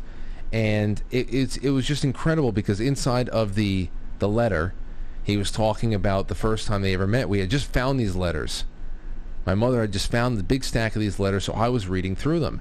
And he was pretty much describing to my grandmother, as he wrote back home to her, reminiscing about the timing and circumstances with which they met and what was on the radio at the time. And he talked about playing Don't Sit Under the Apple Tree and gazing up at the moon and seeing all that stuff. And when we were in the middle of this show, and we were reading through some of his letters, just because it was a throwback, and obviously very personal, but still, it started to strike me, and I got a little bit choked up too, just because of the power of the moment. That right there in that moment, I was in the presence of the letter, the moon, and we played the song. We put "Don't Sit Under the Apple Tree" on just to be able to complete the triumvirate there. Now, of course, our grandparents weren't around, but still, it was just an incredible moment, because in the letter, our tough grandfather wasn't just the lovable tough guy that we always knew, but he was been reduced to a love-struck, homesick 20-something-year-old boy that was away at war. And I, at that moment, was holding in my hands one of the surviving relics of that love. And listening to the same song and under the same moon that they admired, incredible. Because the moon outside and much of the night sky is something we have in common with many of our ancestors. They all looked at it the same damn way. Everybody who has ever lived looked up at that moon. That's, so I have many incredible moments doing this show or other shows, regardless of how many people were watching or listening. And that night, as Anthony can tell you, probably not many people were watching or listening. No. Not at all. Probably like 20. At least 7, but maybe at most 9. It really wasn't that much. But did a lot more and a lot more to do. I hope everybody has a wonderful night. Anything you guys want to say before we leave? Nothing? No? Anthony, how's life? Great. Good. Anthony, Can't complain. Anthony was going to do an event in Germany. I was, and then it got canceled. It got canceled. In October, right? Yeah, no, it was going to be in September. But I'm doing the race. I was going to go and do the Spartan race over in Vermont, the 13-mile race beforehand, and then go like right afterwards to Germany. But so I actually am kind of looking forward to that now, because now I get to just do the race and not have to go to Germany right afterwards. And just come back and relax. Right. So not like there's any breather between the two. Right. So, well, hey, who knows? Maybe next time around, he suspects it's probably something COVID related. It is. It's definitely something like. It's definitely something to do with all that stuff. Well, Germany's nuts, so you just never know.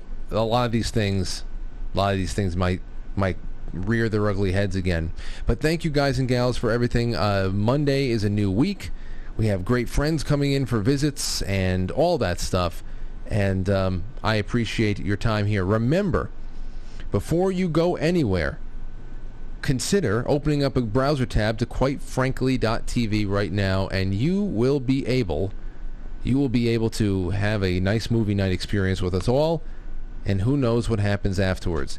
I will see you sometime over the weekend. I usually drop in here and there. If you become a monthly sponsor, you will be able to get an invite to Sunday's unlisted live stream, which is always a great time for all. So, good night. Don't hesitate to send me some email, because I will put all of your experiences toward next year's show.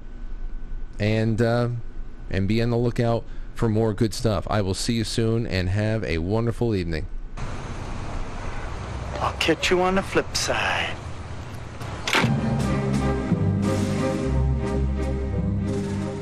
Quite Frankly is filmed for a live studio audience, and now our super chatters, starting with Captain Cast Iron, Trixie Cat, Stowstube, Dooku Dan, Necro Roboman, President-elect, Pressure, 609, Gino, Quinn from Texas, Cody, Weedston, and Dan Schumann, who started it all. Thank you so much for your support, your generosity, and your time. I'll see you next week.